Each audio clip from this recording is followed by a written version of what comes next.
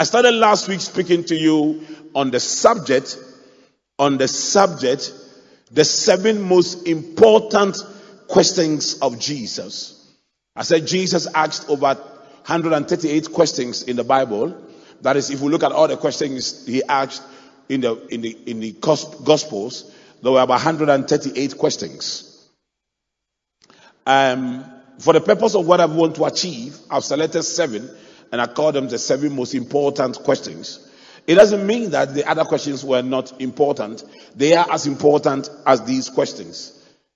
But for what we want to achieve, these are the 7 most important questions. Last week, we dealt with the first question. What will it profit a man if he gains the whole world and loses his very soul? This morning, we are looking at the second question. And the second question I want to look at is very profound. Why are you afraid? Why are you afraid? Matthew 8:26. Why are you afraid? Why are you afraid? Why are you afraid? Now in 2 Timothy chapter 1 verse 7, the Bible says, for God has not given us a spirit of fear. So it means fear is a spirit. Now fear is a spirit that creates anxiety and makes you anticipate the bad. That something bad is about to happen to you. Something dangerous is about to happen to you. The spirit of fear makes you feel intimidated and you become timid in life. Now, when you make decisions based on fear, you actually make very wrong and dangerous decisions that can destroy your life forever. There's a story of a lady who was rising in her office, in a corporate office, very prestigious corporate office. And then an emergency board meeting was called. When the board meeting closed and the MD was walking out, she just looked at this lady who was rising and just did his finger like this and said, it's not easy. Just pointed at her, shaking the finger and said, it's not easy. The lady immediately felt that whatever was discussed in that meeting, she was involved. And the expression "is not easy" meant the MD has been asked to fire her. And the MD is even finding it difficult to do that. And for her records not to be damaged by this firing, she decided to resign ahead. So she resigned. Years later, she met the MD at a funeral, and her life was a mess. She came to the funeral without a car. She was actually suffering. So the MD just said, but you, why did you suddenly resign from the office? And she said, but you guys were planning to fire me. And the MD said, from where? Where did you get that impression? He said, that day you came out of the meeting and you pointed your finger at me and said, it's not easy. I thought that the whole meeting was about me. The MD didn't even remember he did that. You see, there's also a story of a woman who went for juju and put it under the husband's pillow for one night. And that night the husband saw the juju. And her only reason was that she was afraid she was going to lose her husband. You know, fear will let you act like a mad person. Today I want to do, Jesus asked this question, why are you so afraid? Within which context did he ask this question? I want to discuss that with you. I'm very sure it's going to be a blessing. I'm going to try to deal with two questions. So you see me rushing a bit. Let me try to face mine. Okay, so we are back on. Now, so let me read from Matthew chapter 8 from the verse 23 to 26 so that I can contextualize this and then you can truly appreciate what we are going to discuss. Matthew 8 from the verse 23 to 26.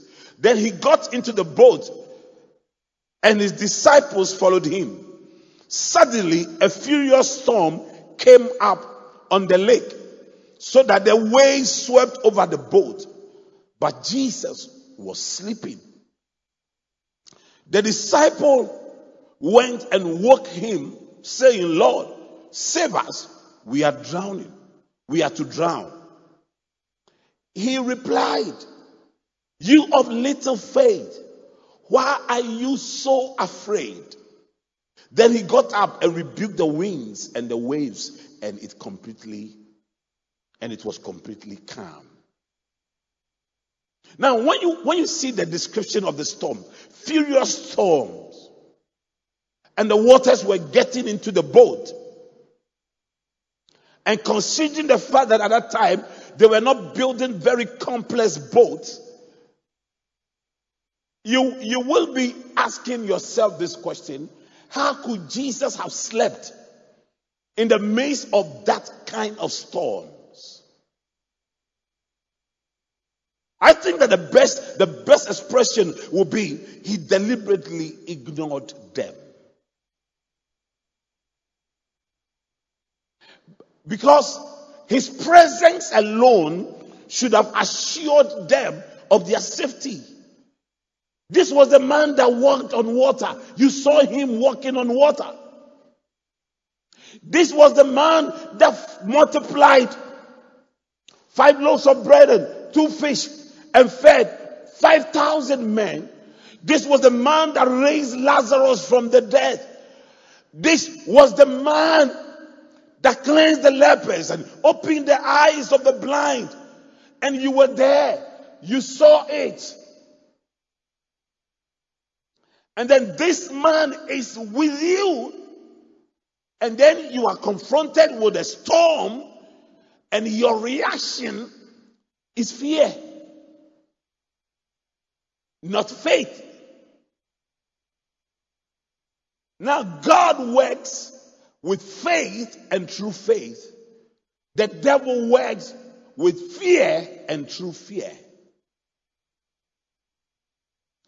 I am very sure, probably, a lot of us here, if we are confronted with a storm, we are likely to forget the fact that Jesus assured us that he is our ever-present help in times of trouble. You see, when you forget the presence of Jesus in your life consistently, that he never leaves you. He never leaves you. When you forget that and you are confronted with a storm, you are likely to react naturally. You see, natural reaction is reality. But he's not calling us to react naturally. He's calling us to react supernaturally. Supernatural reaction is called revelation. Now, next week, I will talk about why do you worry? And I will try to explain to you that one of the reasons why we worry is because of the absence of God's word in our spirit. Because you see, anytime you are confronted with a situation, there is a biblical solution available for you. If you are prayerful and you are a Bible student, the words of God are deposited in your spirit. And then when you are confronted with a storm, supernaturally, A word is triggered, dropped in your spirit, and you respond to it by the word. You respond to it by the word of God. You respond to situation by the word of God.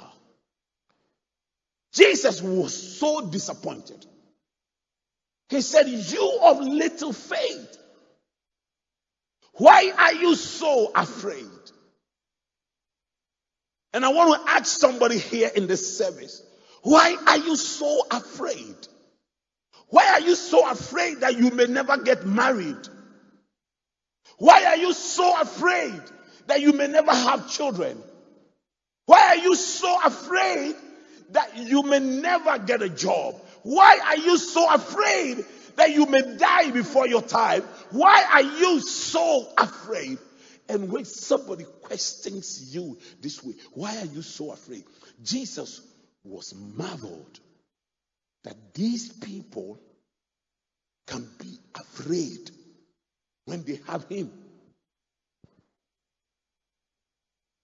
In your case, he's even more astonished that he lives in the inside of you and you are so afraid in life.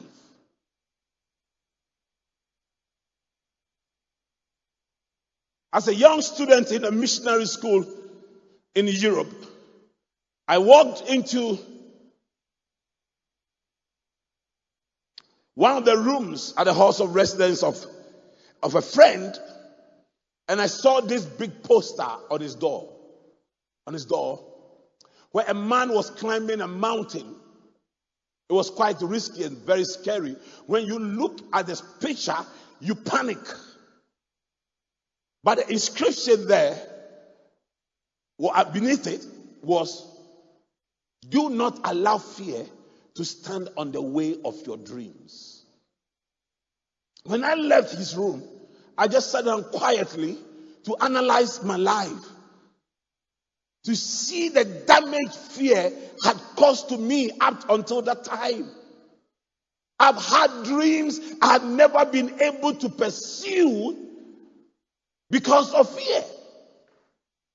There are many of you here seated here today. Fear is standing on the way of your dreams. That big dream, that big aspiration, what is keeping you from achieving it is fear. But Jesus is asking, why are you so afraid? Why are you so afraid? Why are you so afraid? That is Jesus' question to you. Why are you so afraid in life? What is causing that fear? Let me quickly share with you. We're going to try to answer this question by looking at the 7 types of fears that we are usually confronted with. Can I preach?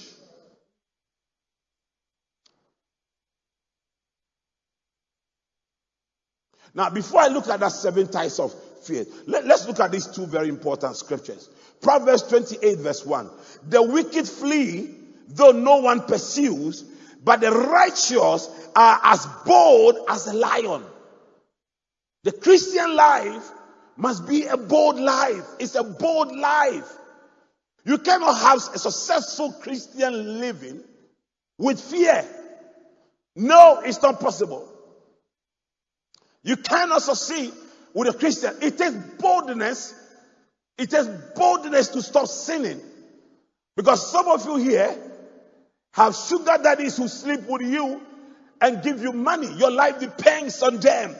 It will take boldness to repent and lose your source of income and live a holy life for him.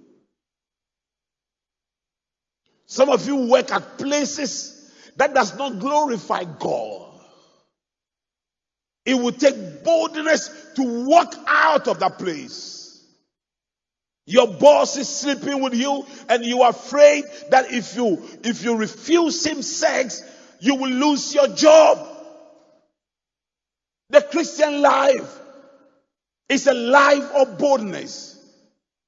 That is why 2 Corinthians 5 verse 7 says that, for we live by faith, not by sight. We don't look at things the way the worldly people look at things. Listen. All Christians who saw coronavirus COVID-19 by sight have achieved nothing. But those who saw by faith are harvesting in the midst of famine. Are harvesting in the midst of famine.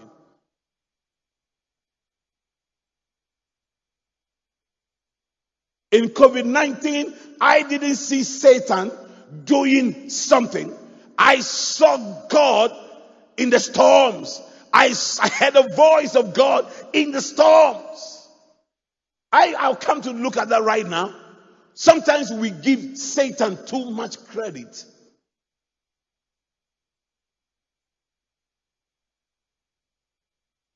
I'm not saying that COVID-19 is not evil.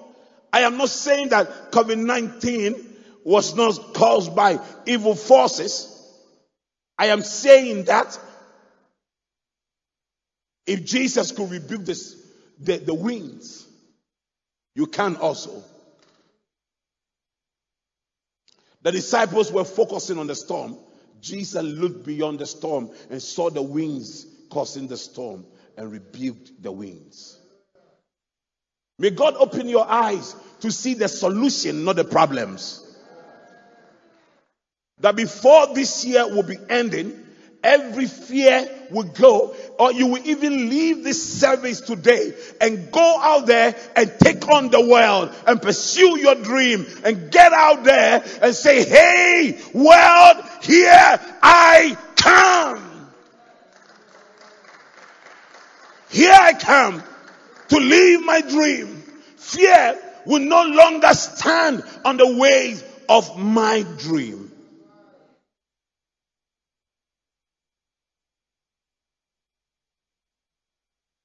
The 7 types of fear. Number 1, the fear of man. The fear of man. The fear of man. Proverbs 29 verse 25. Fear of man will prove to be a snare. But whoever trusts in the Lord is kept safe. Please watch these scriptures very well. There is a comparison between God and man in your life. Fear of man will prove to be a snare. But whoever trusts in the Lord is kept safe.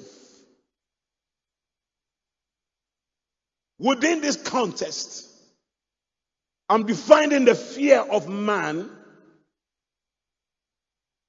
as you choosing to obey man rather than God. You choosing to obey man rather than God. And you will always come to that point in your life where you have to choose between your husband and what God is telling you, between your wife and what God is telling you, between your boss and what God is telling you, between your pastor and what God is telling you. Are you here with me? Between your friends and what God is telling you. You will always come there. And almost every single day, you will have to make choices that will please God, no matter how offensive it will be to man. Oh, babe, I don't want us to sin again. Babe, please understand me. Please understand me. I beg you, understand me. You are apologizing for holiness. You are apologizing for holiness. You know how sometimes we are not even bold enough to tell our friends, I don't drink.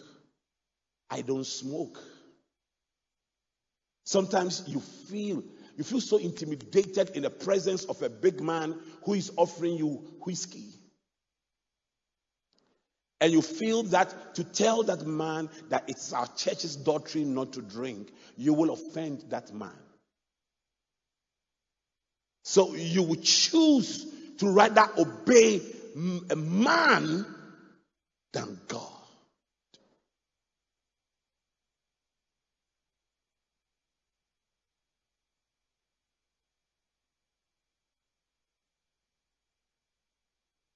Do you understand what I'm talking about?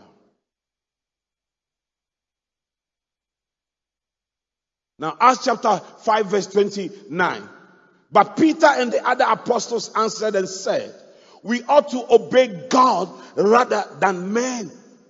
And if you look, the context within which these guys made this choice was very serious.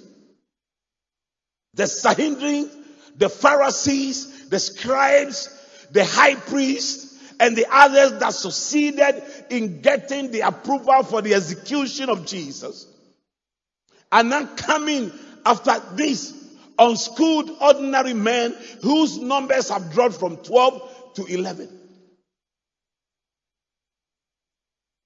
They have just been called that you have preached in the name of Jesus. You have healed the sick in the name of Jesus. We did not want you to preach in his name again. We did not want you to heal the sick again. They actually put them in prison. Supernaturally, they were released from prison and went out there again to preach the gospel. And when they were called back, their position was clear.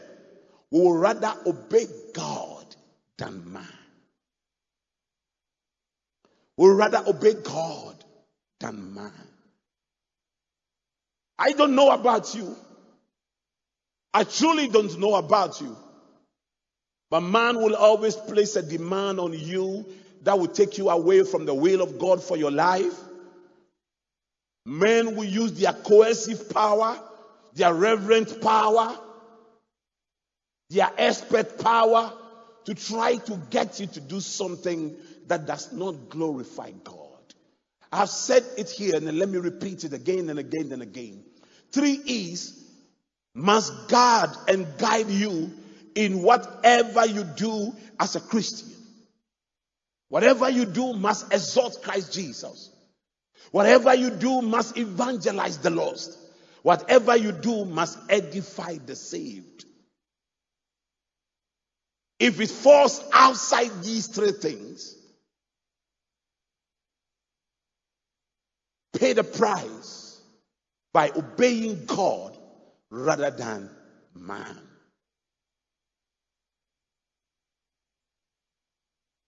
Are you here? So why do we fear man and sometimes choose to obey men rather than God? You know, sometimes we are afraid of people's reaction. Oh, they will be angry if I did this. I know what God is telling me, but my parents will be angry if I did it. I know what God is telling me. In this case, I'm saying that you must be sure of what God is telling you. If you don't know what God is telling you, it is better to fear man and stay put. But if it comes and you are sure of what God is telling you, but contradicts a man's will for you and plans for you, take it and do that with boldness. Don't be afraid of the reaction. Sometimes the reaction is not anger, but the reaction may be mockery. You have held on to something over a long period of time. You had a conviction, and suddenly you are changing the conviction, and you feel that if I do it, my friends will make mockery of me. I spoke so well of this girl. I have just discovered she's not what she said she was. And now I need to break off this relationship. But what would my friends say? I need to break away from this man. But what will my friends say? Sometimes the laughter, the mockery. So sometimes it's not the person you fear, it's the reaction of the person that you are afraid of.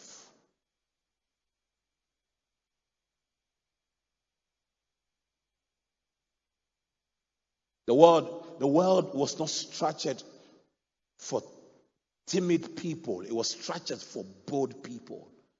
It was structured for people who through faith in God can make major decisions and take steps. If I didn't trust God, I wouldn't have been here on the Sprinters Road to be a blessing to you. Every single day is a walk of faith. Every single day is a walk of faith. I shouldn't have the building that is sitting down there. I shouldn't own these buildings that you see when you come every day. It's just a walk of faith. It just when I was negotiating to buy any of these buildings, I had nothing in my bank account. Nothing. I didn't even think I had a personal bank account. I think the company had. But I wasn't intimidated by it. Because it is a work of faith. A strong walk of faith in the Lord Jesus. That is what the Christian life is about. Boldness, bold decisions, bold choices, based strongly on the conviction that God has spoken with you and that you have seen it from His word, and this is what God wants you to do. You know where boldness comes from? It comes from the fact that you know that God even knows that you know that He knows you are walking in His perfect will.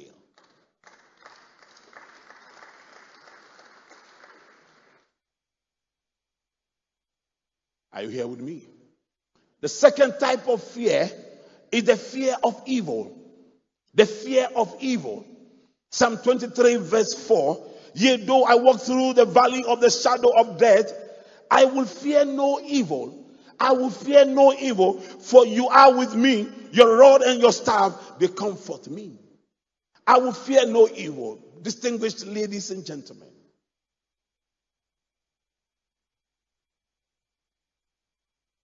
Give a white man a big house in some isolated area, that the next house closest to his house is 1 mile away or 1 hour drive away. Put that house in the midst of a forest. A single white man who hasn't heard about Jesus, doesn't know Jesus, will put off the lights in the evening and still sleep comfortably and will have no nightmares. But here we are, born again believers. We can't even sleep alone in a single room with lights off. Yeah. Because we are afraid that some witch or some ghost or some wizard will come after us. I believe ghosts exist. I believe evil exists. I believe wicked people exist. I believe witches and wizards exist. But I also believe I am too protected to become a prey for their teeth.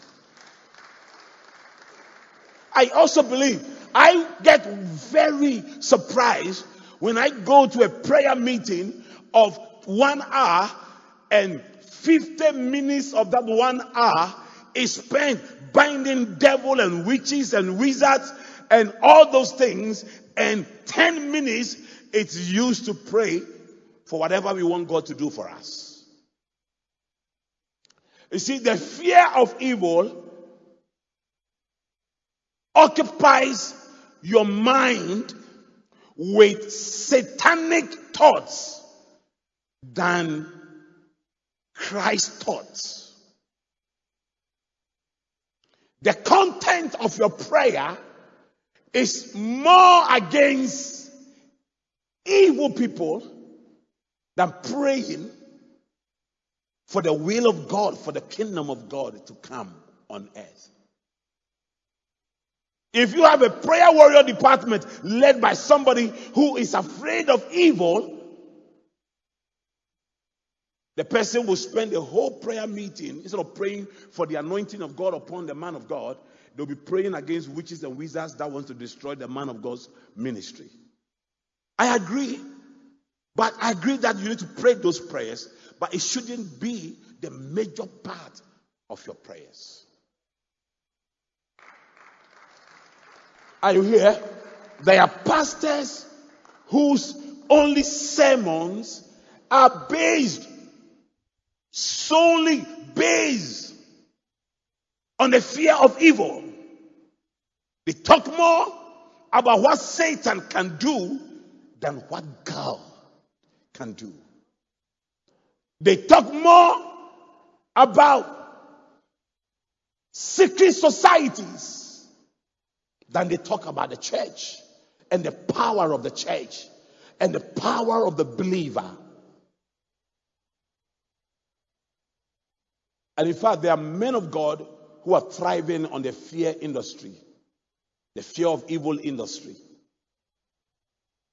They tell you how somebody has planted something somewhere and how you need to bring a seed for them to pray for you so that you would be delivered.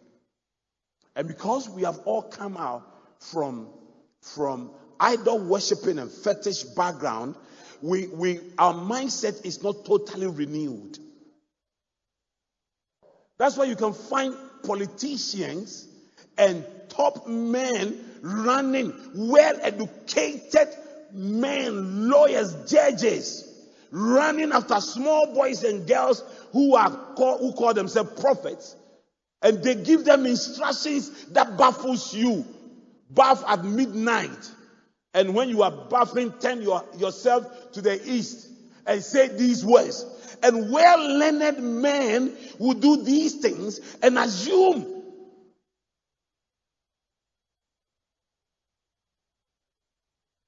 that something will change in their lives. When I put on my Facebook wall, "You are rising to the top," I'm likely to get a few amens. But when I put there and I said, "Every evil man in your life is dying today," the amens I will get. Hey! If you like, let me change my sermons and start talking about evil men and evil women all the time. You know, I preach about them when you come to Prayer Factory and all those things. So I believe they exist. But what I'm trying to tell you is that they must not occupy our lives more than Christ. We must be God conscious than Satan conscious. We must be Holy Ghost conscious than evil spirit conscious.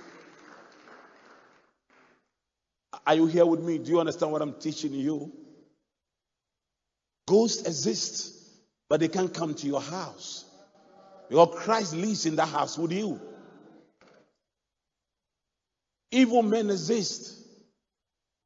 Why will you move away from a house because your next door neighbor is a fetish priest? Who should move? Who should move? No, tell me who should move.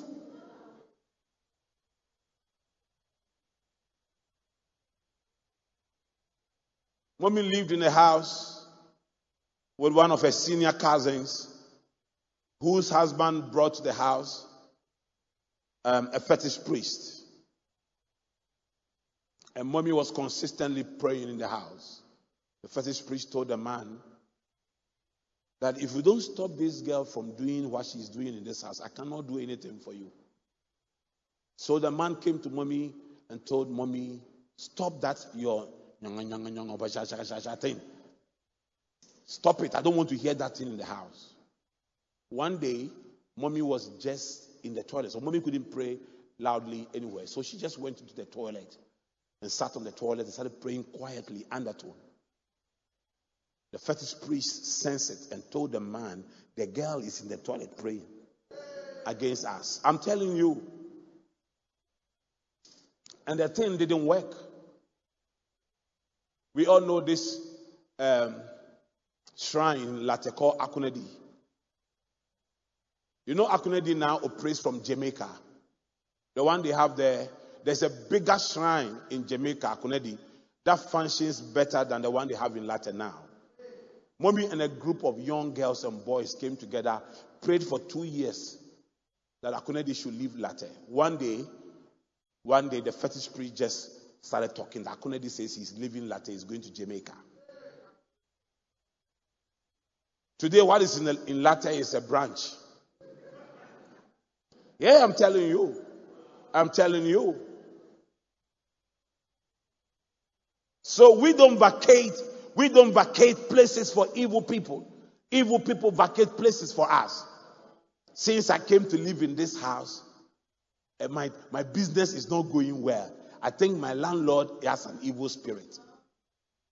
You are not praying enough. Whatever evil that is there must leave.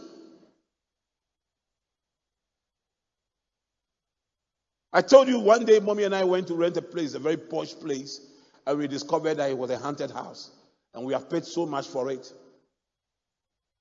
A haunted house. Beautiful, beautiful house. Beautiful house in a very beautiful area. The first night. Immediately we entered there, I knew something was wrong. I could sense it, I could feel it. There was no connection. Then around midnight, I heard footsteps. Footsteps. I said, okay. Our neighbors, they were story buildings. So I said, okay, maybe those at the top went out, they just came in. So looking at the distance in the building, at least, the maximum these steps should be moving, should be like 1 minute or something. After 5 minutes, it was still walking. 1 hour, it was still walking. Then I told Mommy, my dear, you're in a haunted house. She said, why? I said, can't you hear the walking? Say, I've been listening. I said, Father, in the name of Jesus, we cover ourselves in the blood. As we take our rest, we just covered ourselves in the blood and slept our sleeping. The next day, no longer walking, they wanted us to know that they mean business. They was running. I said, guys, I paid for this place, so I am not living here until I finish whatever I came to this city to do. I am not living here. Say, my dear, let's leave. Let them just worry themselves. We are covered, secured in the blood. The third night, they were banging doors. Boom! Kill! Bang!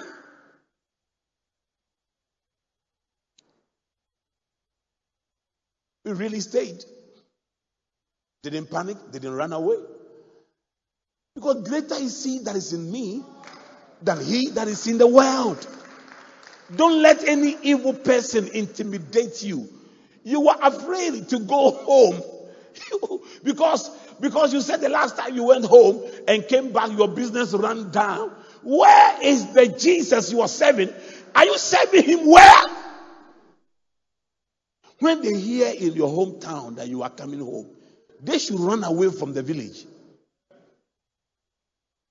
You are too anointed to run away from witches and wizards.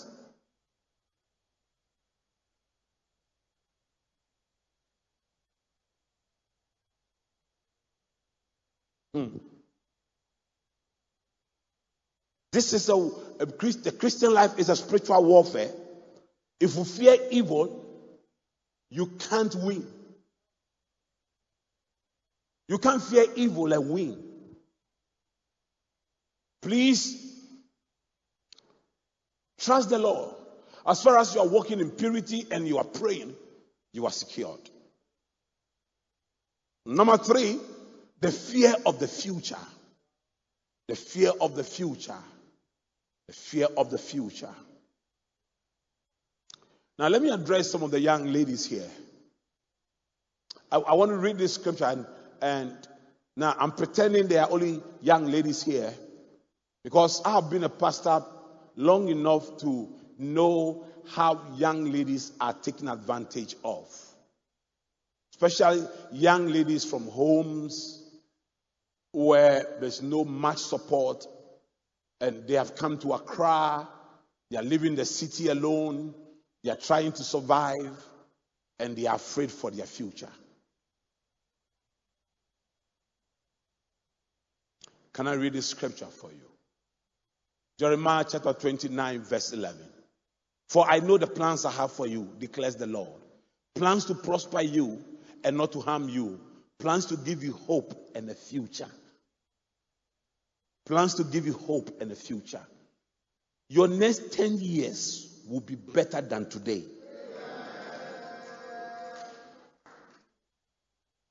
Those who despised you today will regret in the next 10 years. You are secured, you are covered, and a future plan is there for you. All you need to do is to ask the Lord, Father, show me that future. Don't run into a marriage because you are afraid of the future and you want to use that marriage to secure your future.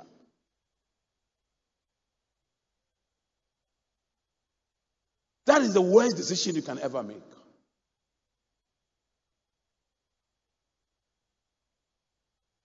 Don't stop pursuing your dreams. Cut it short and do something easy because you are afraid for the future. Now, listen. What you see ahead determines what you do now.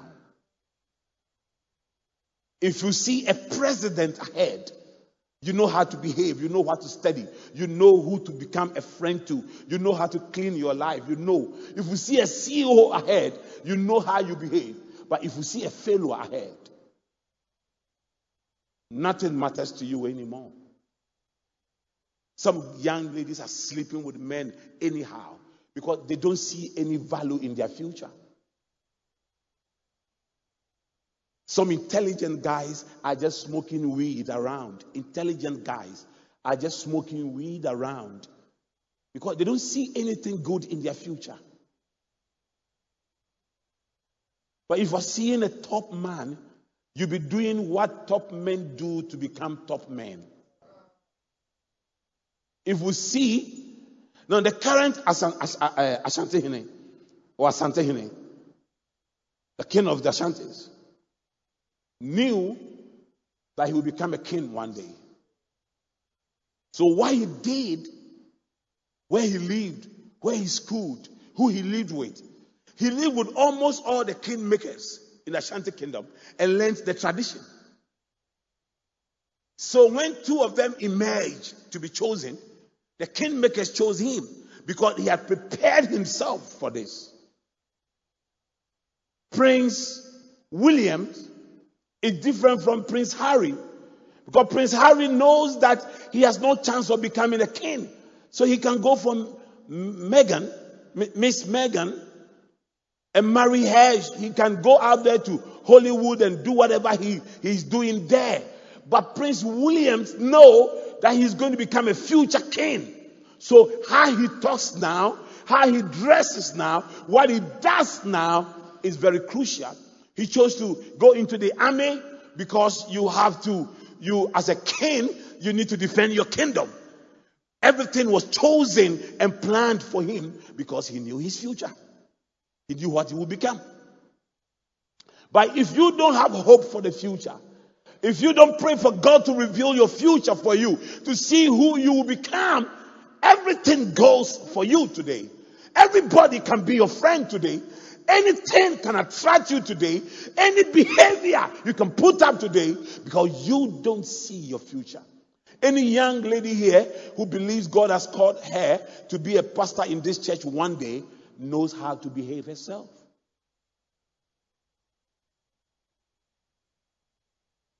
I'm very sure when I announced I was going to make Eden a pastor, nobody was surprised. And somehow, I feel she also knew that. So put up a very good, well-behaved, well-mannered girl in the church throughout. There's some of you who announce you are going to become a pastor. Some people will leave this church. Even a deacon, some people will leave this church. Even a minister, some people will say, oh, daddy is not called.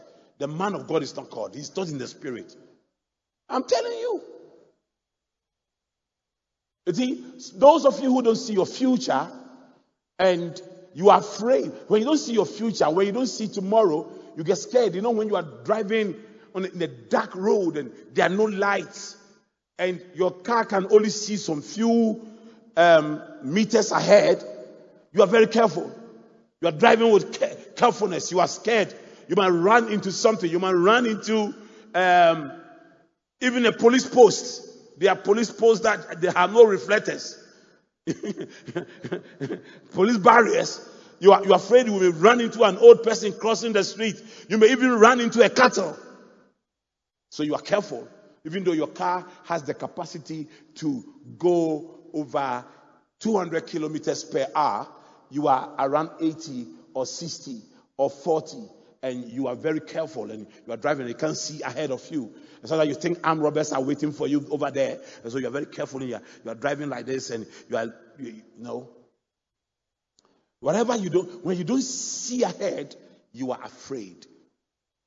For those of you who have not discovered God's plans for you, you are so afraid of the future that you are messing up today. Because the fear of the future will let you make the wrong choices today. Marry the wrong person, take the wrong job, associate with the wrong people. Because the fear you see in the future, you think you want a security now in order to get there. But discover God's plan for your life. I was talking to mommy yesterday on my plan to build a place that will grow old and have our own cemetery. Can you imagine? Create a cemetery where we'll be buried, where all the Titi affairs will be buried. And plan everything in details. You know, and I'm going to talk about the fear of death right now. And I can talk about death with ease because I don't fear death.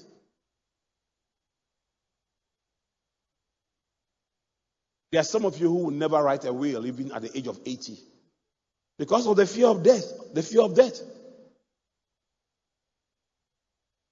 I've planned so well my future. I know what God has for me and the plans God has for me.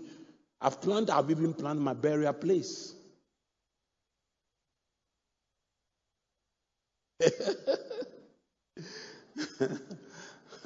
But I'm not dying now, so please stop planning about sharing my property. Because I'm not dying now. Or stop planning about marrying mommy. If this man dies, I'll go and marry mommy. I don't even care if she's a sugar mommy. I'm still going to marry her. I'll make sure I marry that woman. Please, I'm not going anywhere. At least not for now.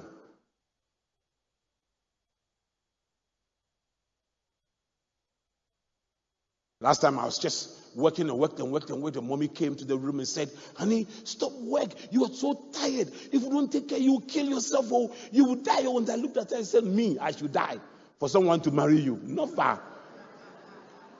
I'm hanging around with you till death do us part. I'm hanging around with you. So please, don't fear your future. God has a plan for you. Just discover God's plan. And like I've been teaching you here, the more spiritual you become, the clearer you see. Pray more, study the word of God more, fellowship with the body of believers more.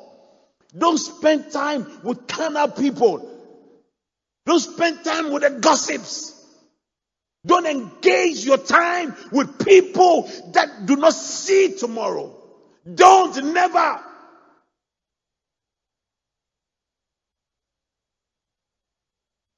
I've said here before, take O to stand for opportunity. How many O's are there in the word yesterday? No, there's no O in the word yesterday because there are no opportunities in your past. How many O's are there in the word today? One, because only few opportunities today. How many O's are there in the word tomorrow? Three, because there are more opportunities ahead of you. You should focus on the future. You should believe the future. You should believe that it will go well with you, and have confidence and plan and prepare for it. The future did not come to me. I went for the future. And I'm going to the future. I can see clearly. His word is a lamp for my feet.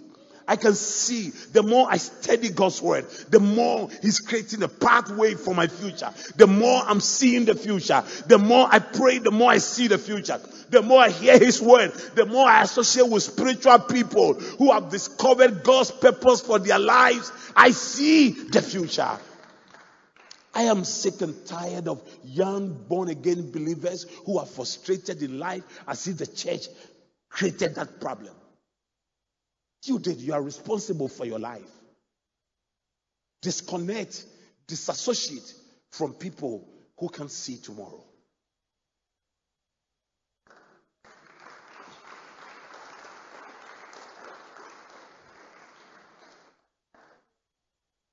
Hear this. Number 4, the fear of failure.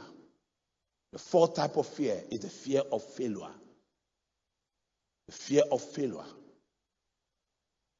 Proverbs 15 verse 22, plans fail for lack of counsel, but with many advisors, they succeed. The fear of failure. The fear of failure.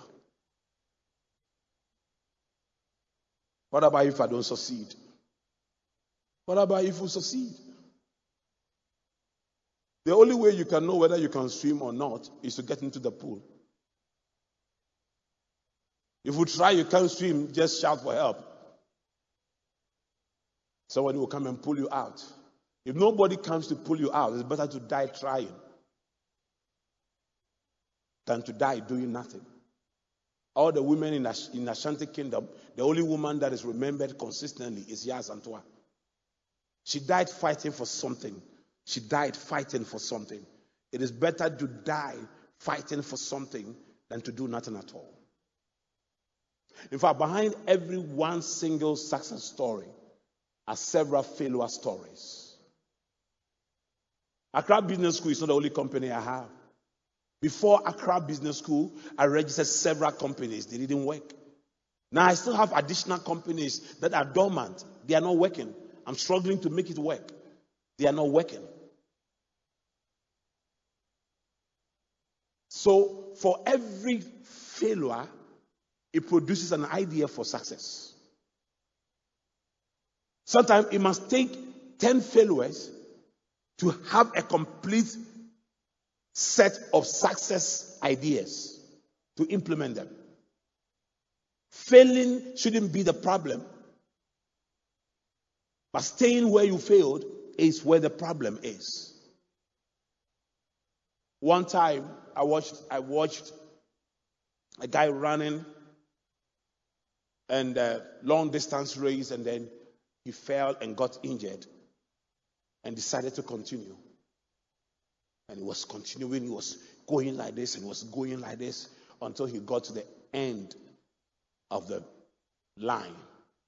And the focus was not on the winner, but the focus was on that person who fell and rose and in the midst of pain continued and continued and continued and continued. In this country, can't you see, the focus is not on the people that were born into riches. The focus is on the people that came from nowhere and became successful.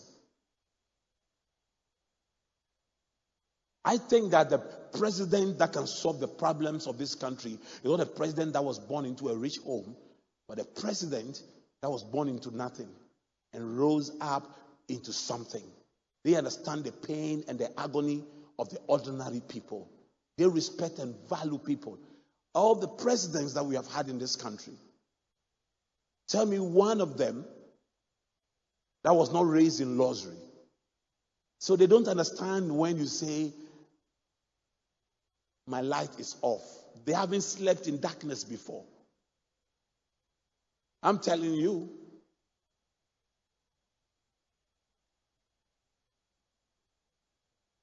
They haven't. Listen, failure must be part of your success story. Recently, I watched Chelsea play. We didn't win, we drew 3-3, not this last Sunday's one, the other one, where we were 3 goals down. And then we came back and equalized. We not winning was not the best. But the fact that we came from 3 goals down to recover was encouraging. The most memorable victory of Liverpool was when they were 3 goals down in a Champions League final and came back, overturned it, and walked by. That can never be erased. When the odds are against you and you are able to rise up to the standard and succeed, that is where you are celebrated. That is where you are celebrated.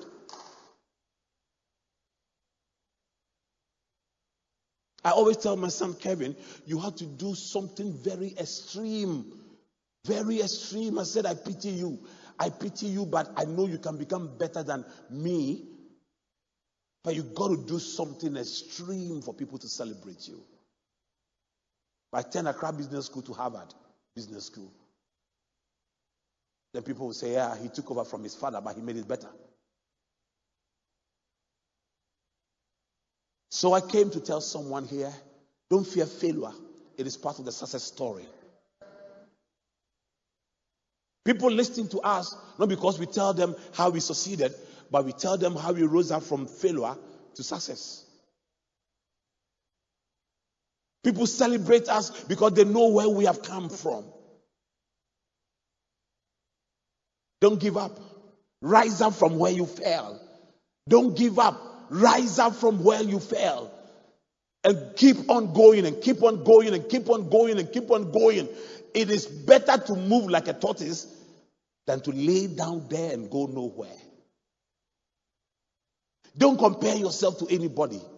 You were created differently, shaped differently. You have different abilities. You have different passions. You have different desires. Don't compare yourself to anybody. They may have succeeded today, but please, your success is on the way coming. Your success is on the way coming. Yea, though I walk through the valley of the shadow of death. You must walk through it.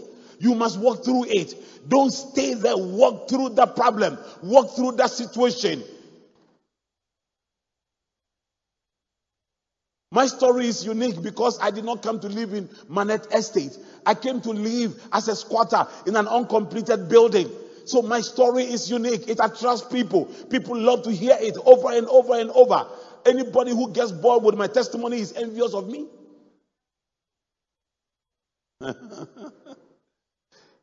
Are you here? Do you understand what I'm talking to you about? We are symbols of what God can do. We are symbols of how God will use the foolish things of the world to confound the wise. God is an expert of taking ordinary people and doing extraordinary things with them. And you are the next ordinary person that God is going to do extraordinary thing with. If you believe, let me hear your loudest amen. You can become president. You can. And I believe that you can become president. I believe that you can be the CEO of that multinational company. I believe that you can be the governor of the central bank. I believe you can own your own TV station and your own radio stations. I believe it. I believe it. I believe in that dream. Don't give up on that dream. Don't let that dream go. Don't give up on it. I believe. You may have had a setback, but that same setback was what God is going to use to set you up. That is not a stumbling block. It is a stepping stone. Don't settle there. Don't stay there. Something good is about to happen. I can see it. I can sense it and I can feel it. Just got connected to him. You can do all things through him who strengthens you. You can do all things through Christ who strengthens you. There is nothing you cannot do if you are totally connected to him. You can rise again. You can come out of the valley. You can be on the mountaintop. You can change that story. You can rewrite that story. Come on, get up on your feet and give him some shout of praise.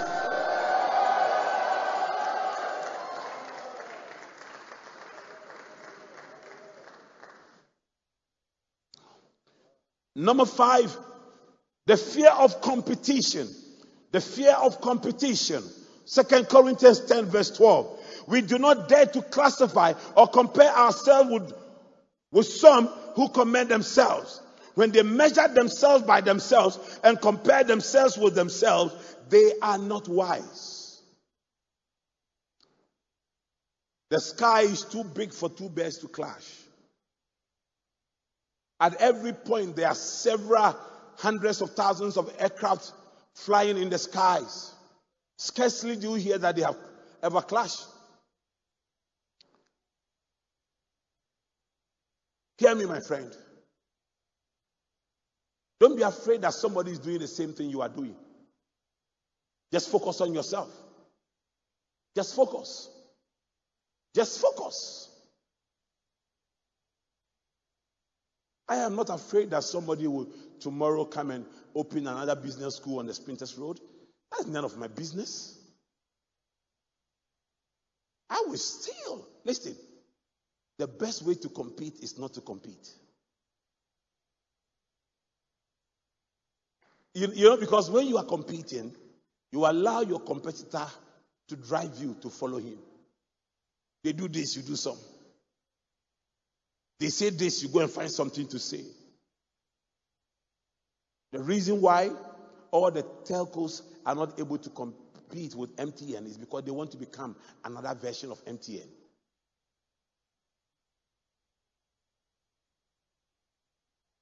They are not doing anything different from what MTN is doing. Don't be afraid of that man who is opening a bigger shop than your shop. You are covered by the anointing. You are covered by the anointing. I said you are covered by the anointing. There are big restaurants with everything you need. People still don't eat there. They go to some tree under some tree to go and sit down there and eat. You know why? The person has chosen to be unique.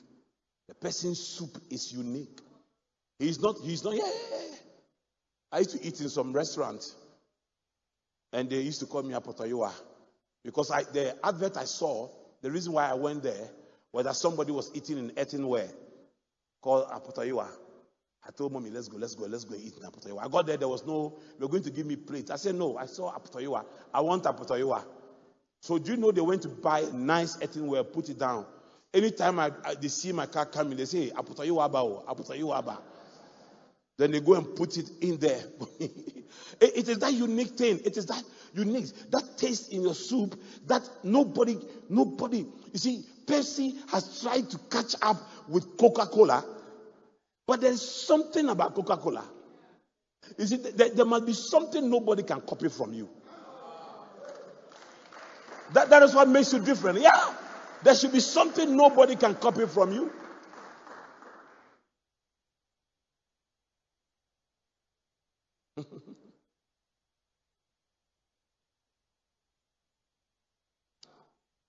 You can dress like your friend's wife, talk like your husband's friend's wife, and do everything. Doesn't mean your marriage will be.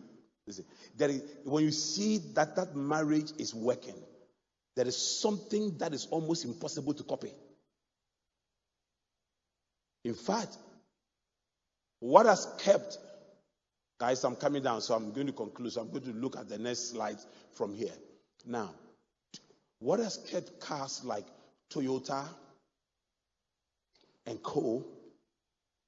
still leading in production is that it is believed that there are things they do that the other car manufacturing companies are unable to copy. It has something to do with the Japanese culture.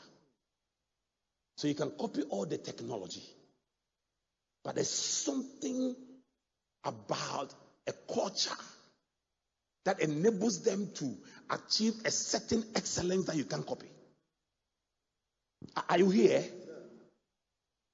Many people have actually tried to do what I'm doing in Accra Business School. They haven't been able to succeed because there's something called the anointing. You can't copy it.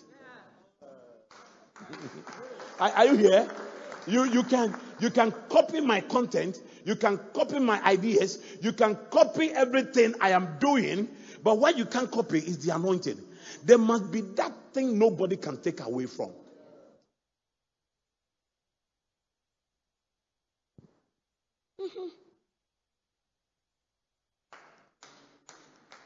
Are you here with me?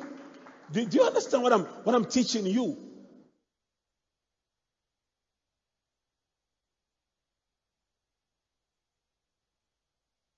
Many people will establish churches around, but there'll be some of you who will never go anywhere because there's something about me and my message and the way it resonates with your spirit and your ambition and where you are going that might not be present in that place.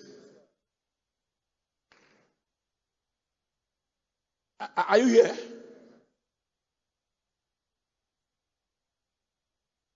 The reason why I'm sticking to this woman is because there is something in her that I don't find in other women. All women may have breasts, all women may have other things, all of the other things, but there might be something. There must be something that will make a man stick to one woman and nobody can compete with that woman. There's something. There is something.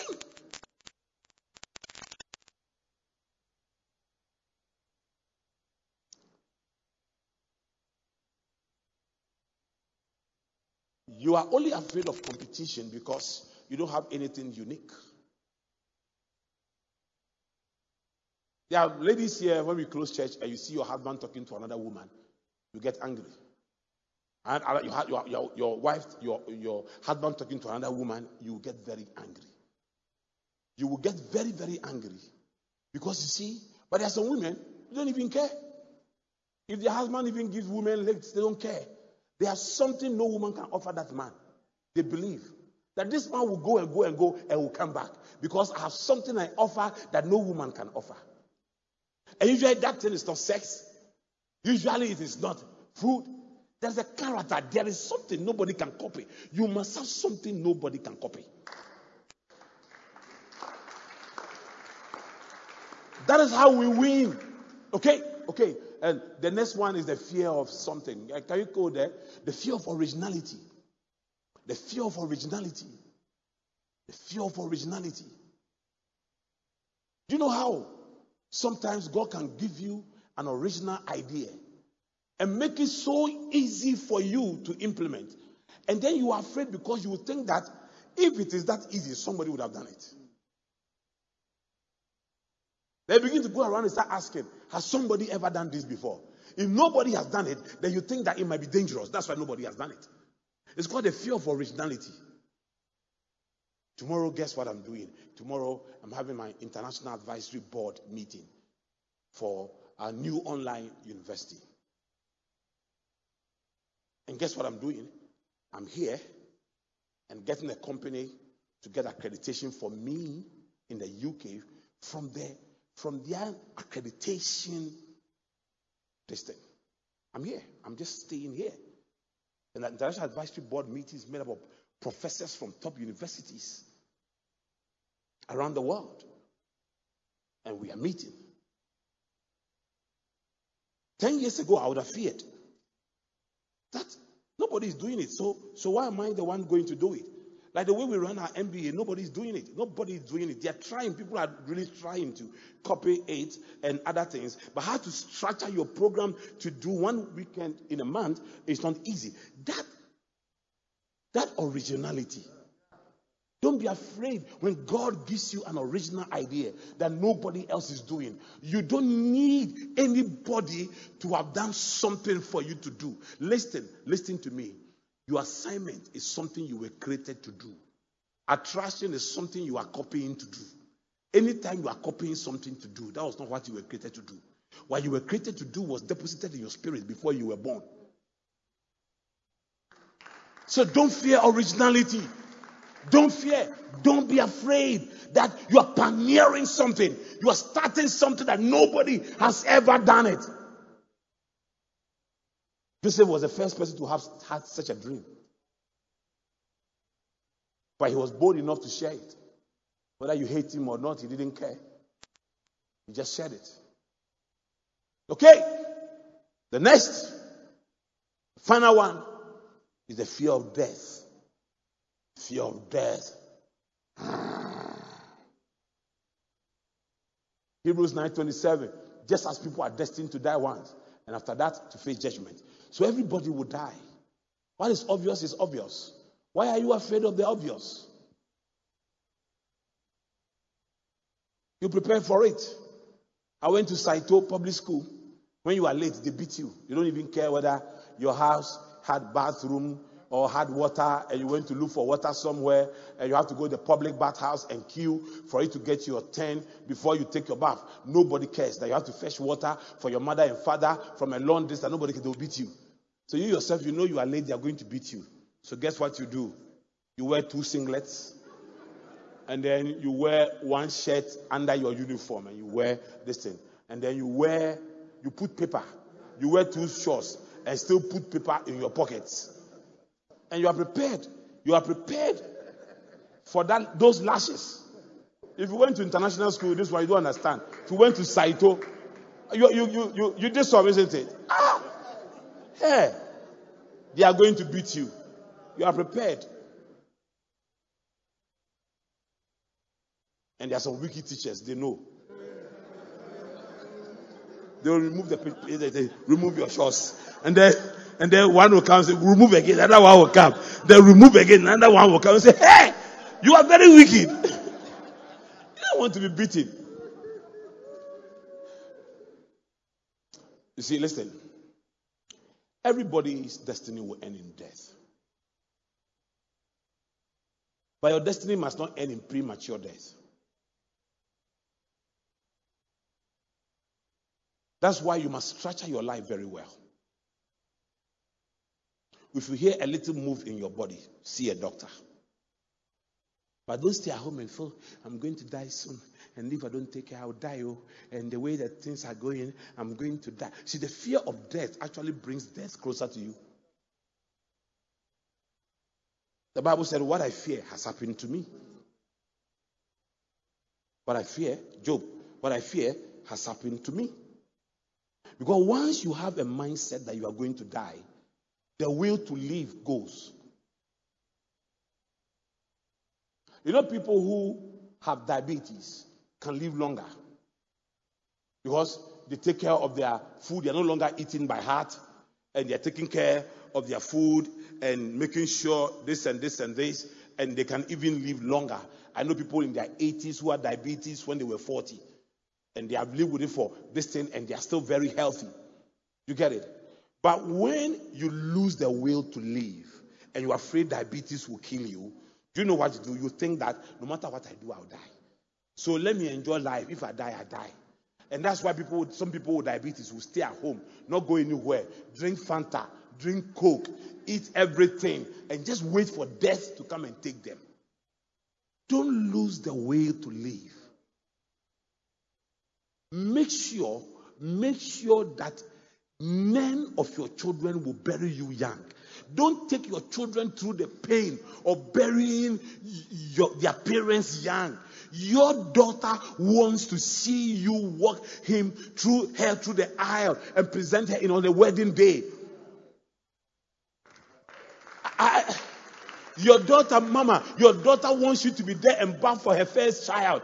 Wants you to be there. That's why you must not lose the will to live. And young people, don't cause your parents to bury you young. When you lose the will to live, that is where you drink alcohol and your stomach becomes like a fridge where alcoholic beverages are kept. That's where you smoke like something. That's where you drive anyhow. You live your life anyhow because you have lost the will to live. I'm telling you, but you don't know you have lost it. One man was attacked by a bear deep down in the forest. He was bleeding. And he walked a long distance, over an hour, to get to the roadside. Immediately he saw a car coming and waved at the car and saw that the people in the car have seen him. He collapsed.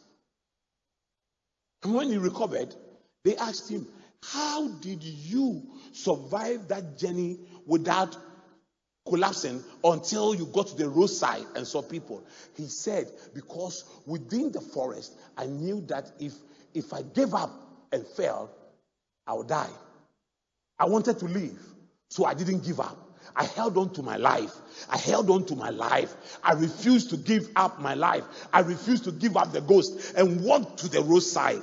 And when I saw people, I knew that if I let it go, at least somebody will see me and they will carry me. Don't just give up. Some of you live life as if the end of your life has come. I am 60. I have retired. So what do? You stay at home, eat everything, and then you are waiting for death. You are waiting for death. I finished my work. I'm waiting for death. It's hard to live a life.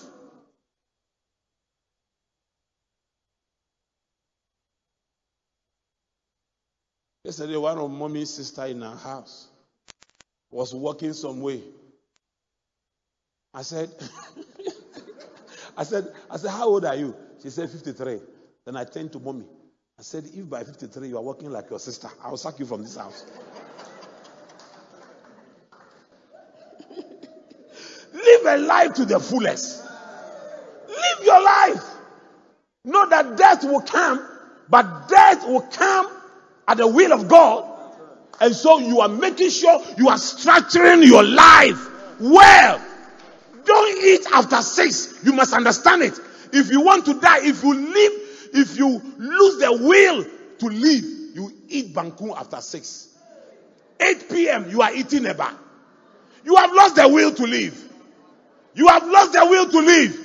You just want to die and go. 10 p.m. you are calling for eba and a goosey.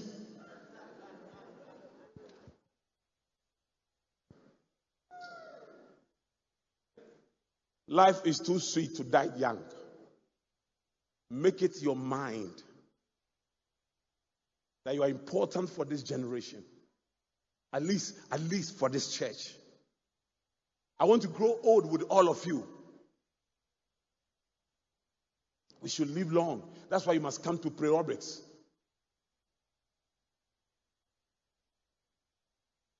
Must come for Preobrix. You must come and exercise. You must just exercise yourself. Every day I do 6 kilometers. After the morning walk, in the evening, I went out walking.